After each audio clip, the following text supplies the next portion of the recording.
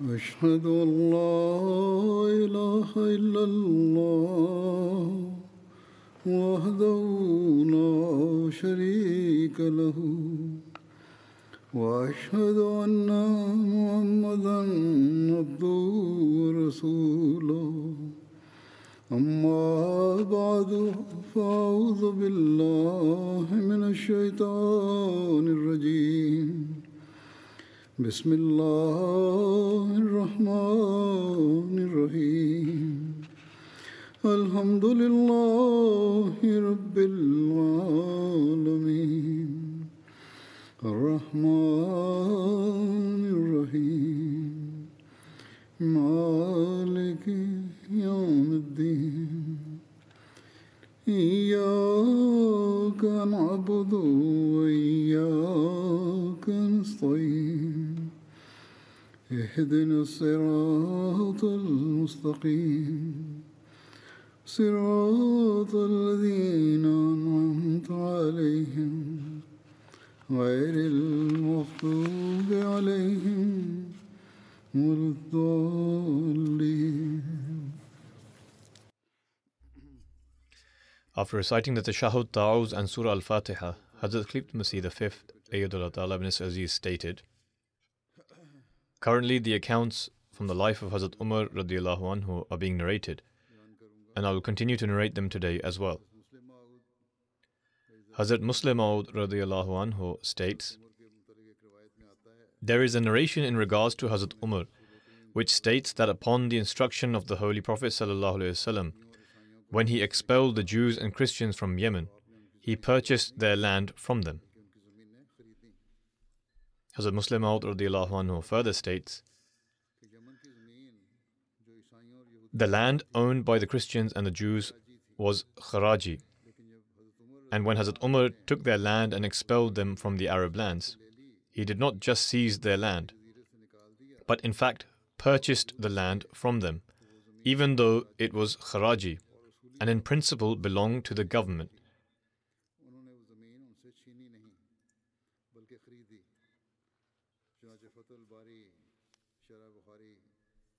A hadith is mentioned in Fathul Bari, the commentary of Sahih Bukhari, and states, عن يحيى بن سعيد أن عمر رضي الله عنه أجلى أهل نجران واليهود والنصارى واشترى بياض أرضهم وكرومهم.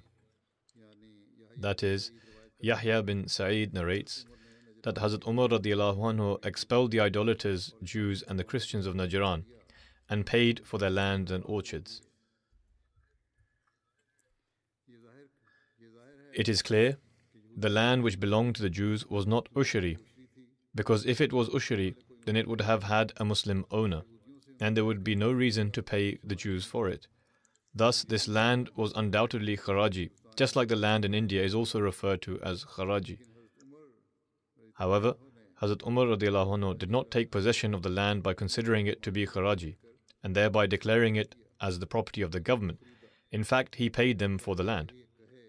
It is possible that someone may claim that perhaps this land was neither Kharaji nor Ushri, and was classified as something else. But such a notion would be utterly foolish, and would reflect one's lack of knowledge of the Islamic Sharia. In Islam, the land is either Kharaji or Ushri, and there is no other form of land, unless it is completely derelict and abandoned, with no one to lay claim to its ownership.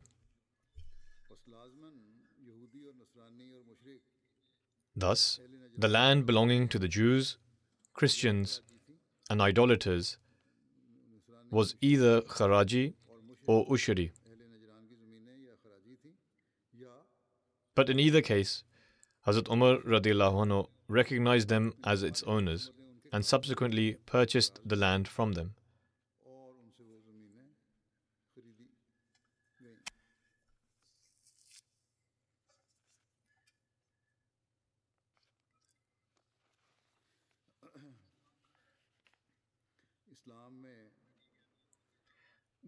Mentioning the prohibition of making slaves other than prisoners of war in Islam, Hazrat Muslim Maud radiallahu anhu states, Allah the Almighty states, Turiduna arad ad-dunya. Meaning, O Muslims, do you desire to behave like other nations and enslave their people to augment your power?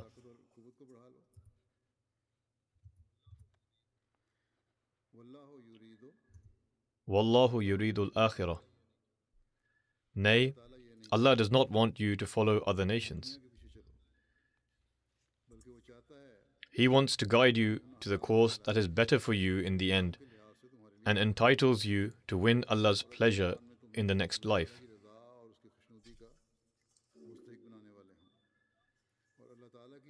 And with respect to gaining the nearness of Allah and attaining a good end, God decrees that it is better for you that you do not take any prisoners except when war is imposed on you.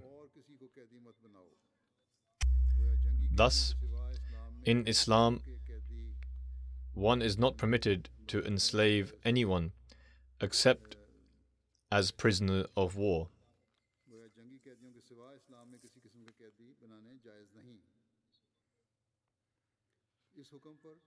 This rule was strictly enforced in the early days of Islam. During the reign of Hazrat Umar radiallahu anhu, a deputation from Yemen came and complained that before the advent of Islam, they had been made into slaves without any cause by a neighboring Christian tribe. Otherwise, prior to this time, they were free. Therefore, they ought to be relieved of this bondage. Hazrat Umar radiallahu anhu replied that though the event took place before the Muslims were in power, he would look into the case and have them set free if their complaint was borne out by the facts. In contrast to this, Hazrat Muslim Maud radiallahu anhu is now comparing this conduct to the practice of Europe, that this was the Islamic stance taken by Hazrat Umar, or which he reassured them with. In contrast to this, what do we see in Europe? The Europeans continued to use slavery for advancing their trade and agriculture until the 19th century. There is no doubt that some instances of the un-Islamic custom of slavery can be found in Islamic history, but slavery was never practiced to promote domestic industry or trade. There is no concept of this in Islam.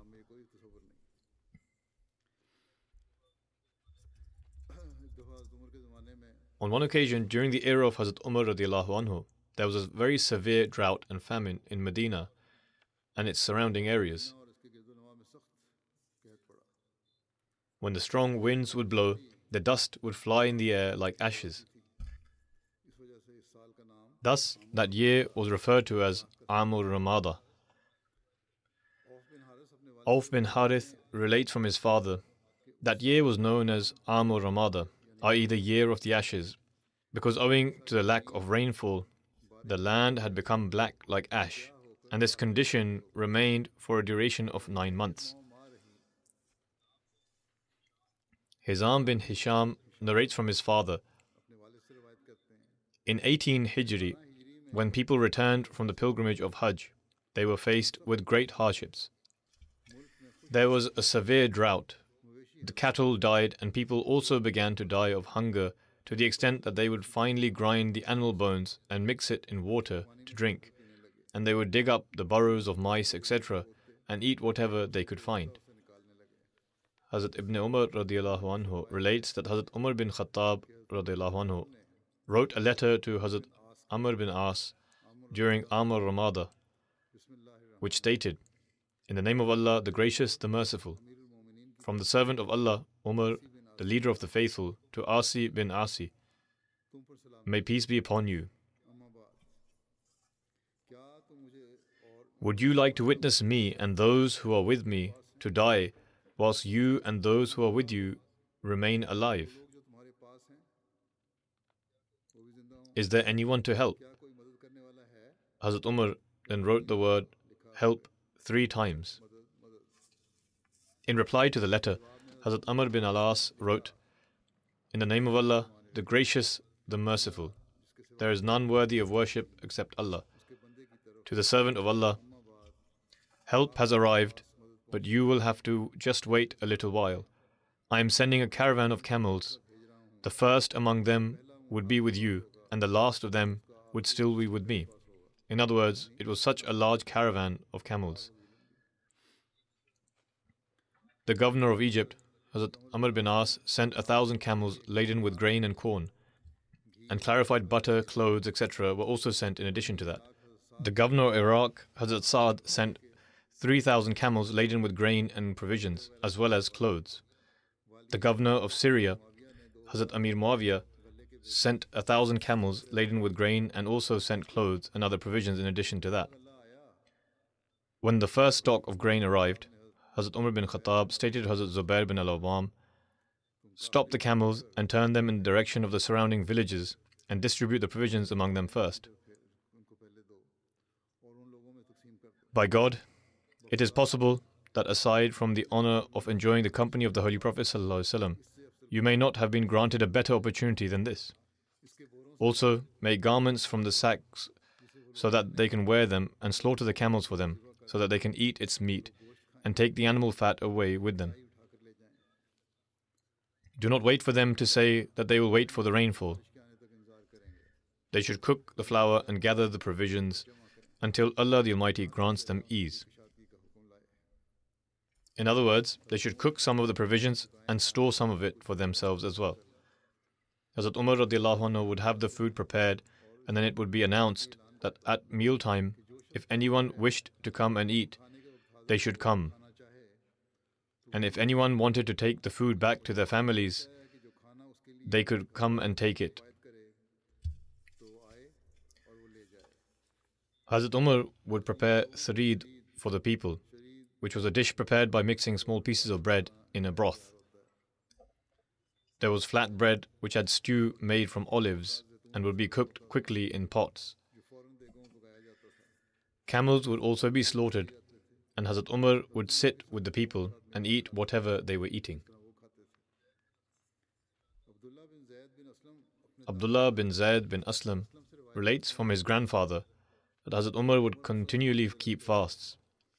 During the Amul Ramada, bread would be presented to Hazrat Umar radiallahu anhu, which had been mixed with olive oil. One day, the camels were slaughtered and people were given its meat, and they kept the best portion of its meat for Hazrat Umar. When this meat was presented before Hazrat Umar, which consisted of pieces of the camel's hump and liver, Hazrat Umar inquired where this meat had come from, and was informed, "O leader of the faithful, this has come from the camels which we slaughtered today." Hazrat Umar stated, "What a pity, what a pity. How awful a leader would I be if I ate the best part of the meat and leave the least favored parts for others. Take this bowl away from me and bring me other food instead." And so, bread was brought mixed in olive oil.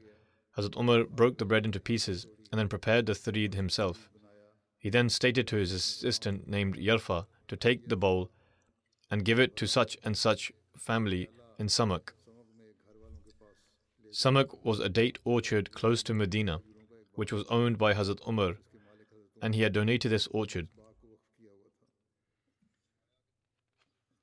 Hazrat Umar further stated, "I have not given them anything for the last 3 days, and I believe they have not had anything to eat. Thus go and present this to them."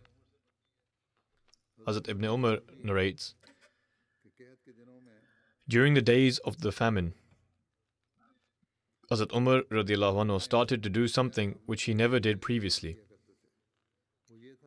He would lead the Isha prayers and would then return to his residence and would continue to offer prayers until the latter part of the night. After that, he would leave his residence and would do rounds of the inspection in Medina.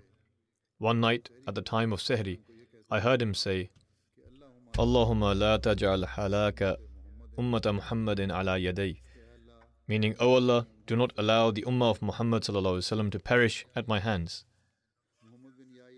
Muhammad bin Yahya bin Habban relates that once during the days of the famine, bread was presented before Hazrat Umar which had been mixed in animal fat. Hazrat Umar called a Bedouin to come close to him, and he began to eat alongside Hazrat Umar. He quickly began to take the fat from the edges of the bowl, upon which Hazrat Umar radiallahu anhu stated, "You are eating as if you have never eaten animal fat before." He replied, "Indeed, For many days I have neither eaten clarified butter nor olives, and nor have I seen anyone else eat it. Upon hearing these words, Hazrat Umar radiallahu anhu vowed to neither eat meat or clarified butter until people did not enjoy the same comforts as it did before. Ibn Taus relates from his father that Hazrat Umar radiallahu anhu did not eat meat nor clarified butter until people returned to their normal conditions. Since he would not eat any clarified butter, Hazrat Umar's stomach would rumble. However, Hazrat Umar radiallahu anhu would address his stomach and say, "You may rumble, but by God, you will not get anything until people return to their normal conditions and eat as they did before."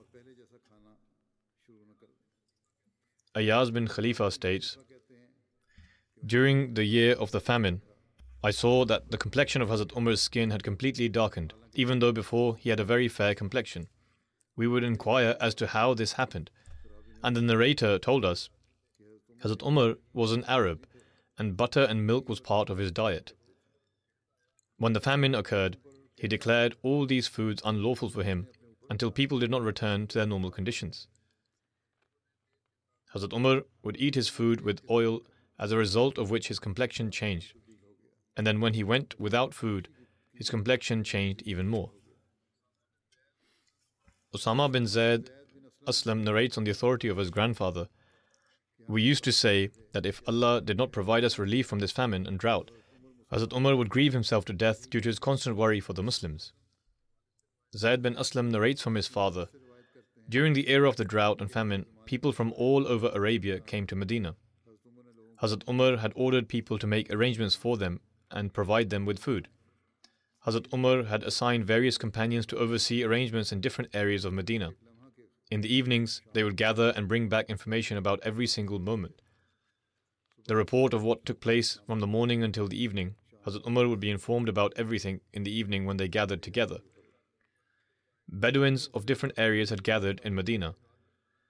One night, when everyone had eaten dinner, Hazrat Umar radiallahu anhu said to count the number of the people that had eaten dinner with them. When the total was counted, it was almost 7,000 people. Hazrat Umar then said, "Count those people who were not present at the time as well as the sick and the children." When they were included, the total number of people was 40,000. After a few days, this number increased.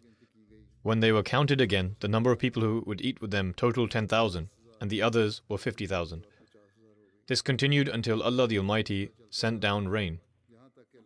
When it had rained, I saw that Hazrat Umar ordered his governors to make arrangements for their citizens to return to their areas, and for them to provide them with mounts and grain for it. The narrator says, "I saw that Hazrat Umar radiallahu anhu would come himself to send those people off. People from the surrounding areas had gathered in the city of Medina out of hunger and would receive food there.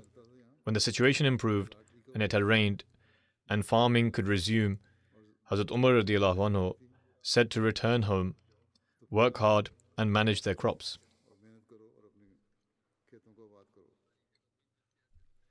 In Tabari, with regards to the end of the famine, it is written that one person saw in a dream in which the Holy Prophet ﷺ said to be mindful of prayers. Subsequently, Hazrat Umar made an announcement among the people that Salatul Istisqa will be offered. Hazrat Umar said, "This trial has reached its peak, but will now come to an end, God willing. Whosoever has the opportunity to pray will come to realize that the trial will come to an end."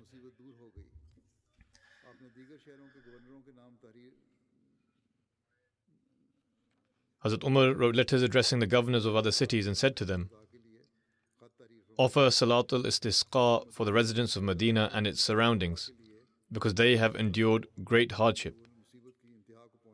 Hazrat Umar gathered the Muslims in an open plain to offer Salatul Istisqa.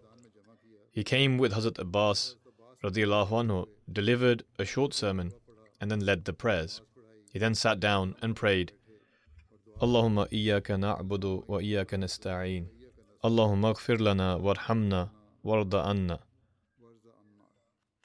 Meaning, "O Allah, you alone do we worship, and you alone do we beseech for help. O Allah, bestow your forgiveness and mercy upon us, and you be pleased with us. After this, Hazrat Umar returned. He had not yet reached home when, owing to the intense rain, a pond had formed in the open plain. According to one narration, while supplicating, Hazrat Umar said the following: O Allah, when we would experience drought during the era of your Prophet ﷺ, we would pray through means of your Prophet, and you would thus send down rain upon us. Today we beseech you by means of your Prophet's uncle, relieve us from this drought and send down rain upon us. Subsequently, the people had not moved from their places that it began to rain.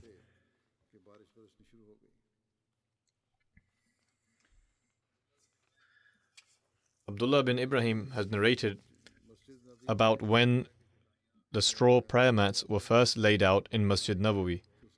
Initially, people would pray without it directly on the floor or any soft area, and there would be dust on their foreheads. Afterwards, the custom of using prayer mats came into effect. Abdullah bin Ibrahim narrates that the first person to use straw prayer mats in Masjid Nabawi was Hazrat Umar bin Khattab.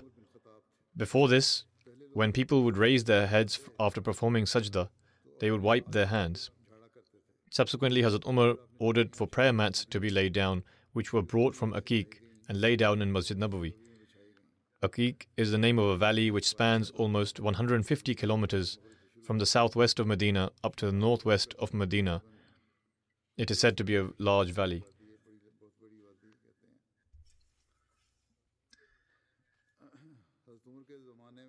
In the time of Hazrat Umar, Masjid Nabawi underwent expansion in 17 Hijri. Hazrat Abdullah bin Umar radiyallahu anhuma narrates that during the time of the Holy Prophet ﷺ, Masjid Nabawi was made from mud bricks. The roof was made from date palm leaves and branches, and date palm trunks were used as pillars. The mosque remained the same throughout the era of Hazrat Abu Bakr, and no expansion or changes were made. Hazrat Umar radiyallahu anhu instructed for the mosque to be extended and renovated, but did not make any changes to the appearance and building structure. He left it on the original foundations. The roof was kept in its original condition using date palm leaves, but changed the pillars using wood instead. The renovation of the mosque was completed in 17 Hijri under the supervision of Hazrat Umar. After this expansion, the area of the mosque increased from 100 by 100 cubits, which is approximately 50 by 50 meters, to 140 by 120 cubits, approximately 70 by 60 meters. From this narration, it is evident that during the era of Hazrat Abu Bakr radiyallahu anhu, the mosque remained in the same condition as it was during the time of the Holy Prophet sallallahu alaihi wasallam, but it was extended significantly due to the construction in the time of Hazrat Umar. Abu Sa'id Khudri radiyallahu anhu narrates that Hazrat Umar gave instructions to expand Masjid Nabawi and to make provisions for people to be safeguarded from the rain, but to avoid the use of red and white in the renovations, because it is these sorts of adornments that place man in trial. Hazrat Umar was careful in what he spent and ensured it remained in the same style and design as it was in the blessed era of the Holy Prophet ﷺ. During the expansion, he obtained the houses that were attached to the mosque to the northern, southern and western side.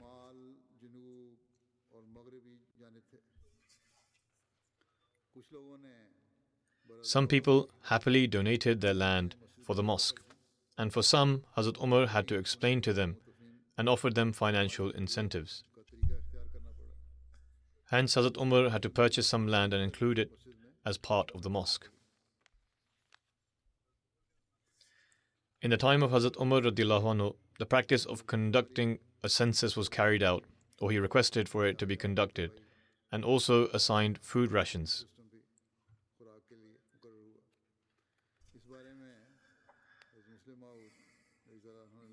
As a Muslim Maud radiyallahu anhu has written with regards to this, and also about how the Islamic government organized systems, what changes were implemented, and what administrative matters were introduced. As a Muslim Maud radiyallahu anhu writes, upon the arrival in Medina, the first thing the Holy Prophet ﷺ did was to form bonds of brotherhood between those who had land and property and those who did not have anything. The Ansar owned land and properties, whereas the Muhajirin did not have any. The Holy Prophet ﷺ established bonds of brotherhood between the Ansar and the Muhajirin in a way that each Ansar with a property was attached with a Muhajir who did not have anything. Some went to such extent that aside from their wealth, if someone had 2 wives, they proposed to their Muhajir brothers that they would be prepared to divorce one of their wives for them, and they would be free to marry them. This was the first example of equality that the Holy Prophet ﷺ established upon arrival in Medina. Because essentially, the Islamic government was only established in Medina. In those days, there was not an abundance of wealth. Therefore, the only option was to attach both an affluent person with another one who was poorer, so that he could have enough to eat. Then during one battle, the Holy Prophet ﷺ adopted another method, which brought about some changes. During the course of one battle, the Holy Prophet ﷺ came to know that some people have nothing left to eat, or if they do, it was hardly anything sufficient, whereas some other people had plenty. Observing this situation, the Holy Prophet ﷺ stated, "Whoever has anything with them, they ought to bring it and collect it at one place." Subsequently, everything was brought, and the Holy Prophet ﷺ assigned rationing. Even here, the same principle was adopted in that everyone ought to have access to food. For as long as possible, they ate separately. But when this became impossible, and there was a danger that some people would starve, the Holy Prophet ﷺ forbade eating separately and instructed that food would be distributed evenly from one place. This decision was taken given the situation at the time. It was not the case that aspects of socialism or communism were being implemented.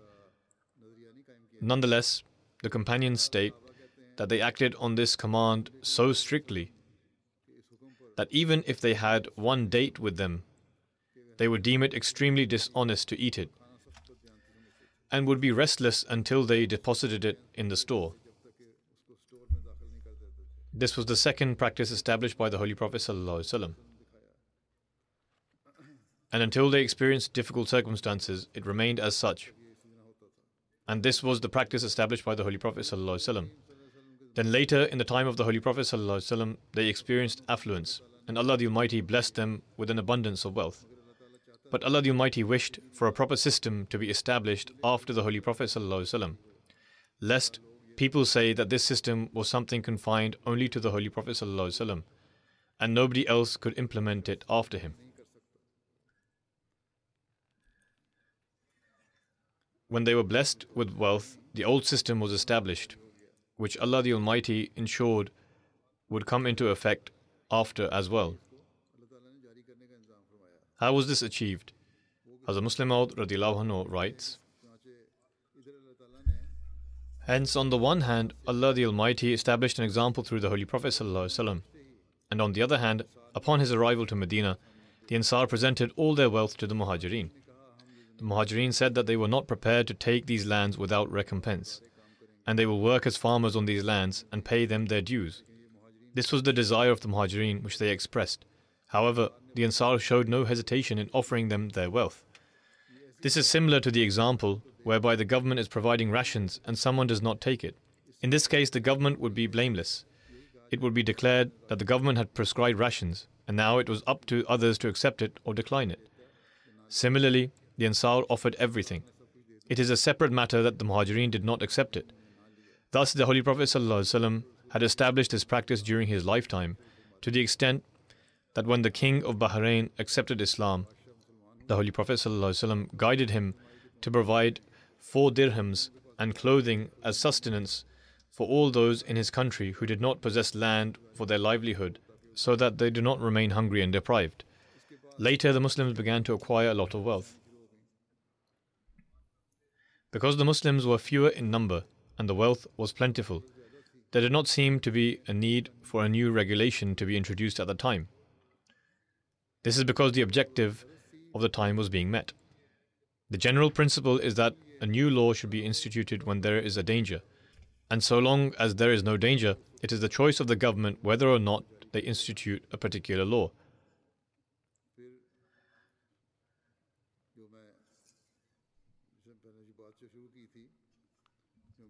Thus, the point which I initially wanted to draw upon, but other details were mentioned in between, was that how this system continued after the Holy Prophet ﷺ. When the Holy Prophet ﷺ passed away, and Muslims began to spread to different corners of the world, foreign nations also entered the fold of Islam. The Arabs were like one group of people and one nation, and would uphold equality amongst themselves. But when Islam spread to different regions and various nations began entering the fold of Islam, arrangements for food became very difficult. Ultimately, Hazrat Umar radiallahu anhu conducted a census for all individuals and established a system for rationing, which lasted until the reign of the Banu Umayyah. European historians admit that the first census ever taken was by Hazrat Umar radiallahu anhu. They also admit that this very first census taken by Hazrat Umar radiallahu anhu was not to seize the wealth of its citizens, but to establish a system for their sustenance.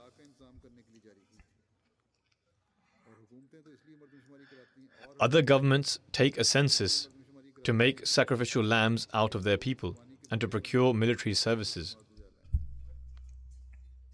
However, Hazrat Umar did not take a census for this purpose, but did so to provide them with food and to ascertain the number of people and how much food would be required. Therefore, after taking the census, all people would receive sustenance under a designated system, and a monthly allowance would be given to fulfill other remaining necessities. This task was completed with such care that during the time of Hazrat Umar radiallahu anhu, when Syria was conquered and an abundance of olive oil was acquired and everyone began to receive their share, Hazrat Umar radiallahu anhu said to the people that his stomach swells with the use of olive oil. Hazrat Umar himself received a share of that oil and explained that by using olive oil, often his stomach became bloated. He asked for permission to exchange clarified butter from the treasury of equal value with the olive oil he received, because it was harmful to his health. Thus, this was the first step in Islam that was taken to fulfill the needs of the people. And it is clear that if such a system is established, no other arrangement is required, because the government would be responsible for the needs of the whole nation. Their sustenance, their clothing, their education, treatment for illnesses, and building homes for lodging would all be the responsibility of the Islamic government. If all of these needs continue to be fulfilled, then there will be no need for any insurance, etc. People get insurance to ensure that they leave something behind for their children, or to have the ability to fulfill their needs if they do not have an income when they are elderly. If the government takes on the responsibility, there remains no need for insurance. Then Hazrat Muslim Maud radiallahu anhu writes, those who came later began saying that the decision of whether to give or not to give is exclusive to the ruler's choice.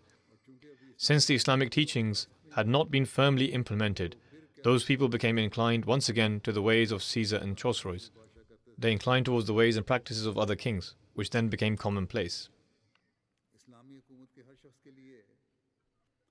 With regards to the Islamic government establishing an infrastructure for food and clothing of every person, Hazrat Muslim Maud radiallahu anhu further states, when the Islamic government obtained wealth, it created infrastructure for the food and clothing of every person.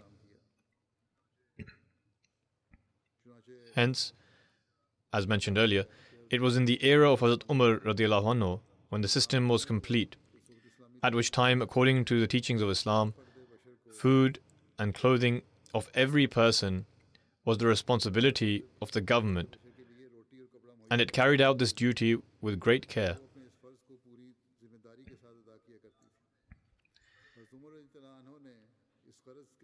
This was the reason for which Hazrat Umar initiated the practice of taking a census and opened registries wherein everyone's names would be entered.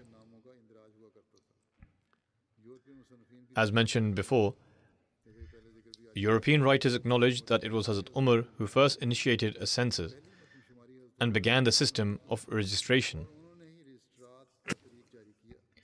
The purpose of the census was so that every person could be given food and clothing, and it was necessary for the government to know the number of citizens in the country.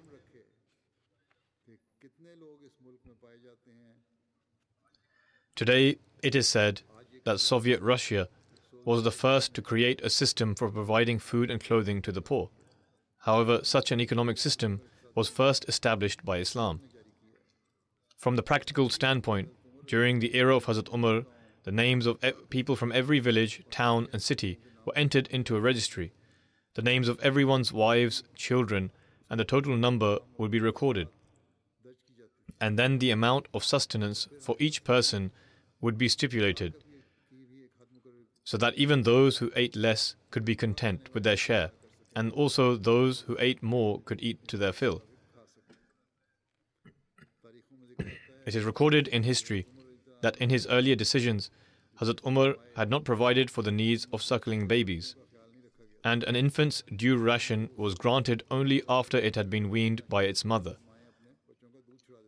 As I mentioned in the previous sermon, one night, while out on a round of quiet inspection, Hazrat Umar radiallahu anhu heard the wailing sound of an infant from a tent, which made him pause.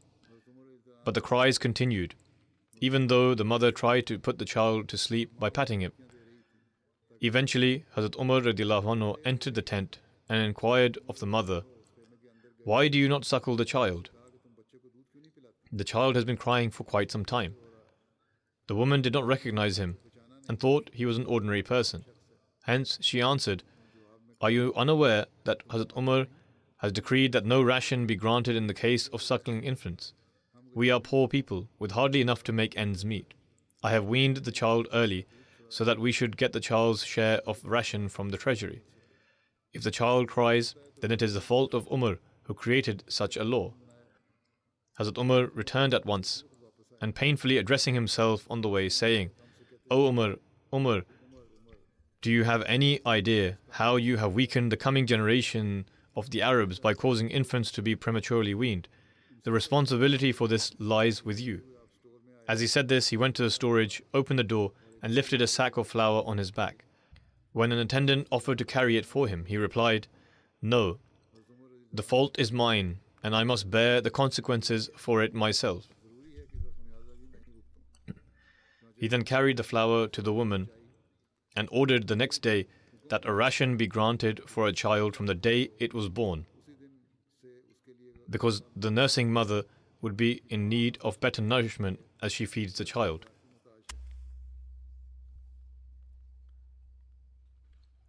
Then Hazrat Muslim Maud radiallahu anhu states,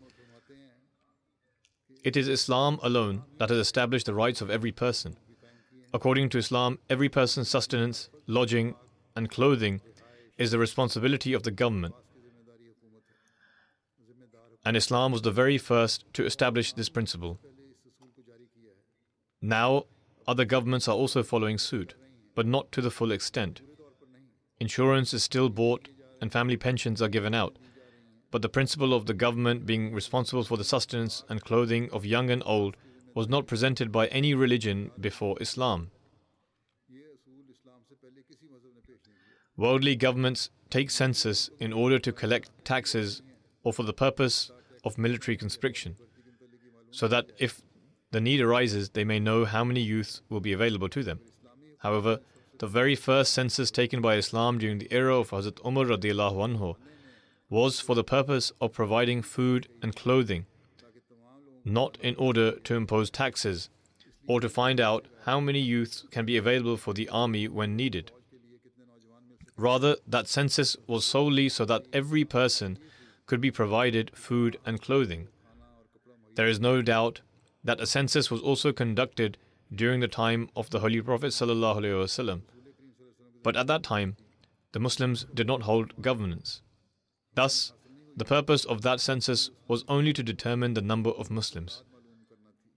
The first census taken by an Islamic government was during the era of Hazrat Umar radiallahu anhu and was conducted so that every person could be provided food and clothing.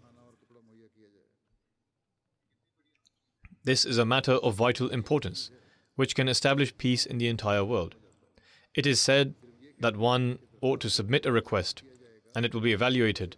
However, not everyone's sense of honor will permit them to submit such a request that would be then evaluated. Thus, Islam established the principle that the responsibility of providing food and clothing lies upon the government, which will be provided to the rich and poor alike, even if they are millionaires, and even if they decide to pass it on to someone else. This is so that nobody is made to feel as if they are inferior. If the rich are righteous, then they will certainly give forth whatever they are given to those in need, rather than benefiting from it themselves. During the era of Hazrat Umar, countries were divided into provinces. In 20 Hijri, Hazrat Umar split the occupied territories into 8 provinces so that administrative affairs could be better dealt with. Number 1, Makkah. Number 2, Medina. Number 3, Syria. Number 4, Jazeera. Number 5, Basra. Number 6, Kufa. Number 7, Egypt. Number 8, Palestine.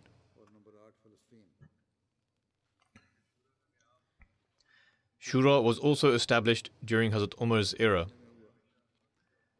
Representatives from both the Muhajirin and the Ansar would be present in meetings of the consultative body. The Ansar comprised of 2 tribes, the Aus and Khazraj. Hence, it was necessary for representatives from both tribes to be present. Hazrat Usman, Hazrat Ali, Hazrat Abdul Rahman bin Auf, Hazrat Muaz bin Jabal, Hazrat Ubay bin Ka'b, and Hazrat Zayd bin Thabit would also be present at these meetings. The procedure of these meetings was that a caller would make an announcement, as-salatu jami', meaning that everyone should gather for prayer. When people would gather, Hazrat Umar would enter Masjid Nabawi and offer 2 units of prayer. After completing his prayer, he would go to the pulpit and deliver a sermon, and the matter which required discussion would be presented. Subsequently, a discussion would then ensue. When it came to smaller matters pertaining to everyday life, the decision of this body would be considered sufficient. However, when a more serious matter was presented, a general meeting comprising of the Muhajirin and Ansar would be held, and the matter would be settled upon everyone's consensus. Various matters such as the army's salary, structures of offices, appointments of governors, the freedom of foreigners to conduct businesses, and the stipulation of tariffs would be presented and determined in the meetings of this consultative body. The meetings of the Shura would usually be held only when very important matters arose. Aside from this, there was another meeting which would speak about administrative and important matters on a daily basis. This meeting would always take place in Masjid Nabawi, and only the Muhajirin companions would take part. In the daily meetings for reports on the provinces and districts that would reach the Khalifa, Hazrat Umar would ask whether there was any other matter to be discussed and would take people's opinions. Aside from the members of the Shura, the general population also had a say in administrative matters. It was often the case that the governor of a province or district would be appointed by the citizens. In fact, in some instances, formal elections would be held. When tax collectors were being appointed in Kufa, Basra, and Syria, Hazrat Umar radiallahu anhu instructed all 3 provinces that they should each select and send a person who they like and who they deem to be the most trustworthy and capable among all the people.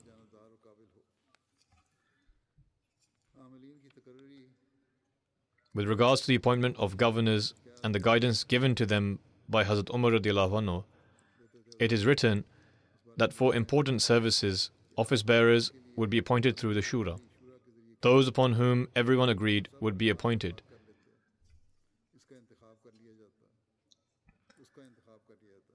Sometimes he would send instructions to the governor of a province or a district saying that the most capable person should be selected and sent. Thus, Hazrat Umar would appoint those selected people as governors. Hazrat Umar appointed a higher salary for governors. This too had great wisdom behind it, and was so that they would carry out their duties in an honest manner and without any greed.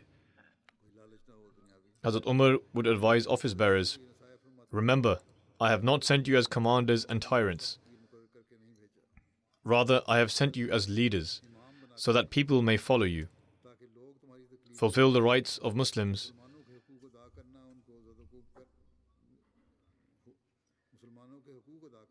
Do not abuse and demean them. I do not punish them unnecessarily. Rather, try to fulfill their rights. Do not unnecessarily compliment anyone, lest they fall into trial. Do not keep your doors closed to them, lest the strong devour the weak. Do not give yourself precedence over anyone, for this would be an injustice upon the people. An oath would be taken from whoever was appointed as a governor that they would not ride on a Turkish horse, they would not wear fine clothes, they would not eat sifted flour, they would not appoint gatekeepers, and they would always keep their doors open for those in need." This guidance was for all appointed administrators, and they would be read out to the people. After these governors had been appointed, an inventory of their wealth and possessions would be made. If there was an unusual increase in the possessions of the office holder, which he was not able to justify, he was immediately called to account, and the excess wealth would be given to the treasury. Governors were instructed that they must gather on the occasion of Hajj, where public hearings would be held, and any complaint against a governor would be addressed immediately. Complaints against the governors would be presented. There was an office in order to investigate them, which comprised of esteemed companions who would carry out the investigations. If the complaint turned out to be valid, the workers would be held accountable. With regards to complaints made against governors and the manner in which Hazrat Umar handled them, Hazrat Muslim Maud radiyallahu anhu writes, "There is an incident in relation to Hazrat Umar. The people of Kufa were quite rebellious and would always raise complaints against their office bearers, saying that such and such judge is a certain way, or that one person has this weakness and another person has that weakness. Upon these complaints, Hazrat Umar would change the office holder and would send a different officer in his place, i.e. he would change them. Some people said to Hazrat Umar radiyallahu anhu that this was not right, and that if he continued changing them, the people would continue making complaints. Therefore, he should not constantly change their superior officers. However, Hazrat Umar said that he would continue changing the officers until the people of Kufa themselves became tired of making complaints. When he received similar complaints from them for some time, Hazrat Umar said, "I will now send the people of Kufa a governor who will deal with them." This governor who was sent by Hazrat Umar was a 19-year-old youth by the name of Abdurrahman bin Abi Layla. When the people of Kufa came to know of the fact that a 19-year-old youth was appointed as their governor, they said, "Come, let us make fun of him." The people of Kufa were mischievous. They gathered all the senior individuals that would adorn themselves in cloaks and robes who were 70, 80, and even 90 years of age, and decided that all the people of the city ought to accompany these elderly individuals in order to welcome Abdurrahman and mockingly ask him of his age. And when he answers, they would mock him extensively over the fact that a boy had been appointed as their governor. Hence, in accordance with this scheme, they went 2 or 3 miles out of the city in order to welcome him. Abdurrahman bin Abi Layla was also approaching riding a donkey from the opposing direction. All the people of Kufa were standing in rows, and the front row consisted of the elderly chiefs. When Abdurrahman bin Abi Layla approached, these people asked, "Is it you who has been appointed as our governor? And is your name Abdurrahman?" He replied in the affirmative. Upon this, a senior person from among them came forward and asked, "What is your age?" Abdurrahman replied, "My age? You can guess my age from the fact that when the Holy Prophet ﷺ appointed Usama bin Zayd as the chief over 10,000 companions, among whom were Abu Bakr and Umar as well, I am 1 year older than Osama bin Zayd was on that occasion. Hearing this, all of them stepped back, and their plans were shattered. They retreated in embarrassment and said to one another that as long as this boy stays, you should not dare utter a word, lest he take strict action. Hence, he governed over them for a long time, and the people of Kufa did not dare to confront him.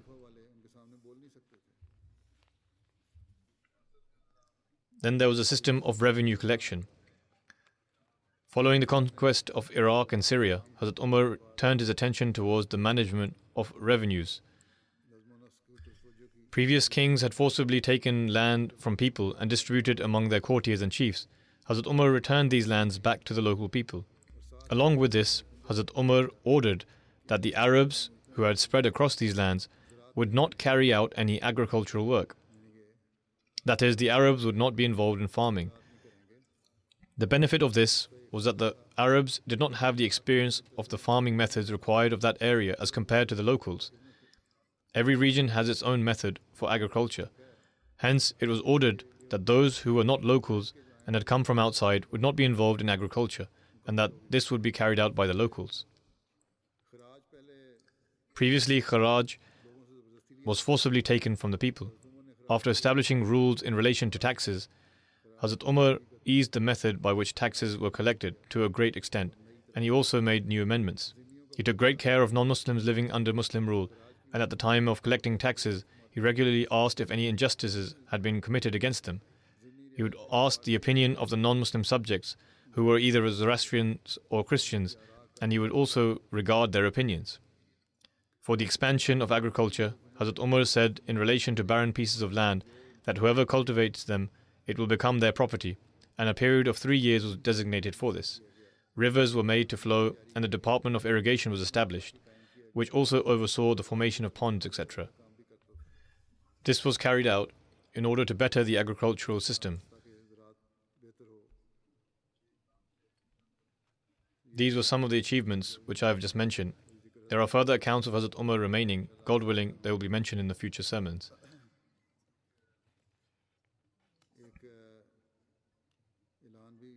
I would like to make an announcement, and that is, an Ahmadiyya encyclopedia has been created and will be launched today. It has been made by the Central Ahmadiyya Archive and Research Center.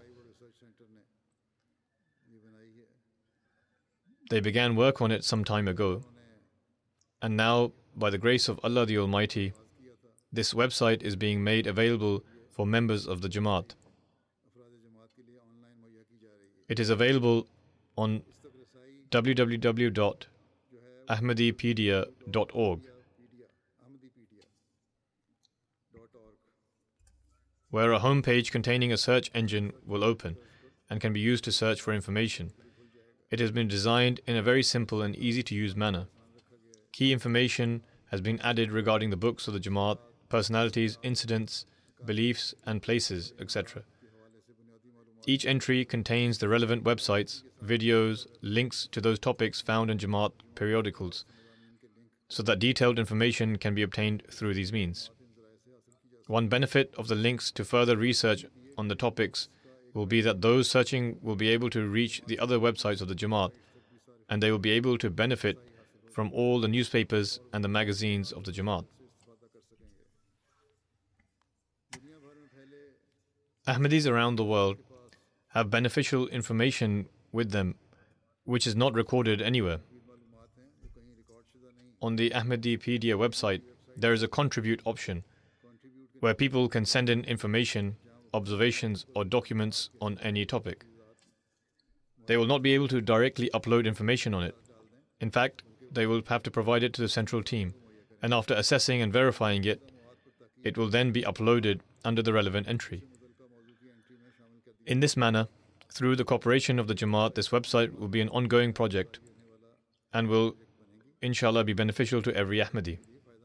If anyone is unable to find certain material, they can contact Ahmadipedia and they will arrange to provide the relevant material on the website.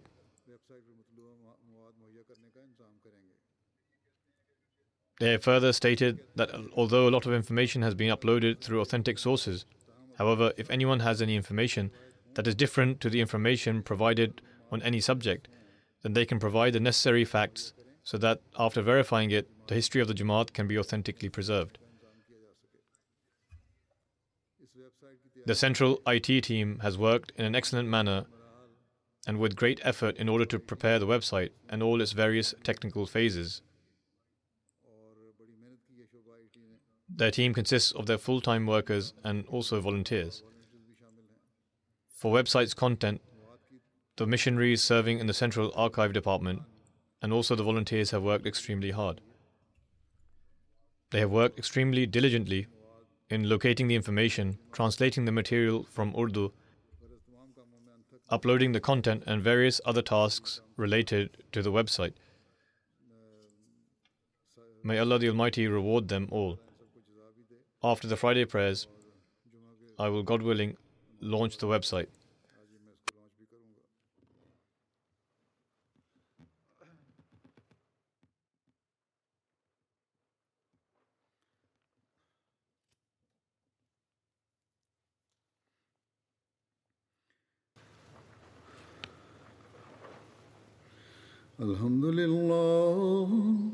الحمد لله نحمده ونستعينه ونستغفره ونؤمن به ونتوكل عليه ونعوذ بالله من شرور أنفسنا ومن سيئات أعمالنا من يهده الله فلا مضل له ومن يضلل فلا هادي له ونشهد أن لا إله إلا الله ونشهد أن محمدا عبده ورسوله عباد الله رحمكم الله إن الله يأمر بالعدل والإحسان وإيتاء ذي القربى وينهى عن الفحشاء والمنكر والبغي يعظكم لعلكم تذكرون اذكروا الله يذكركم وادعوه يستجب لكم ولذكر الله أكبر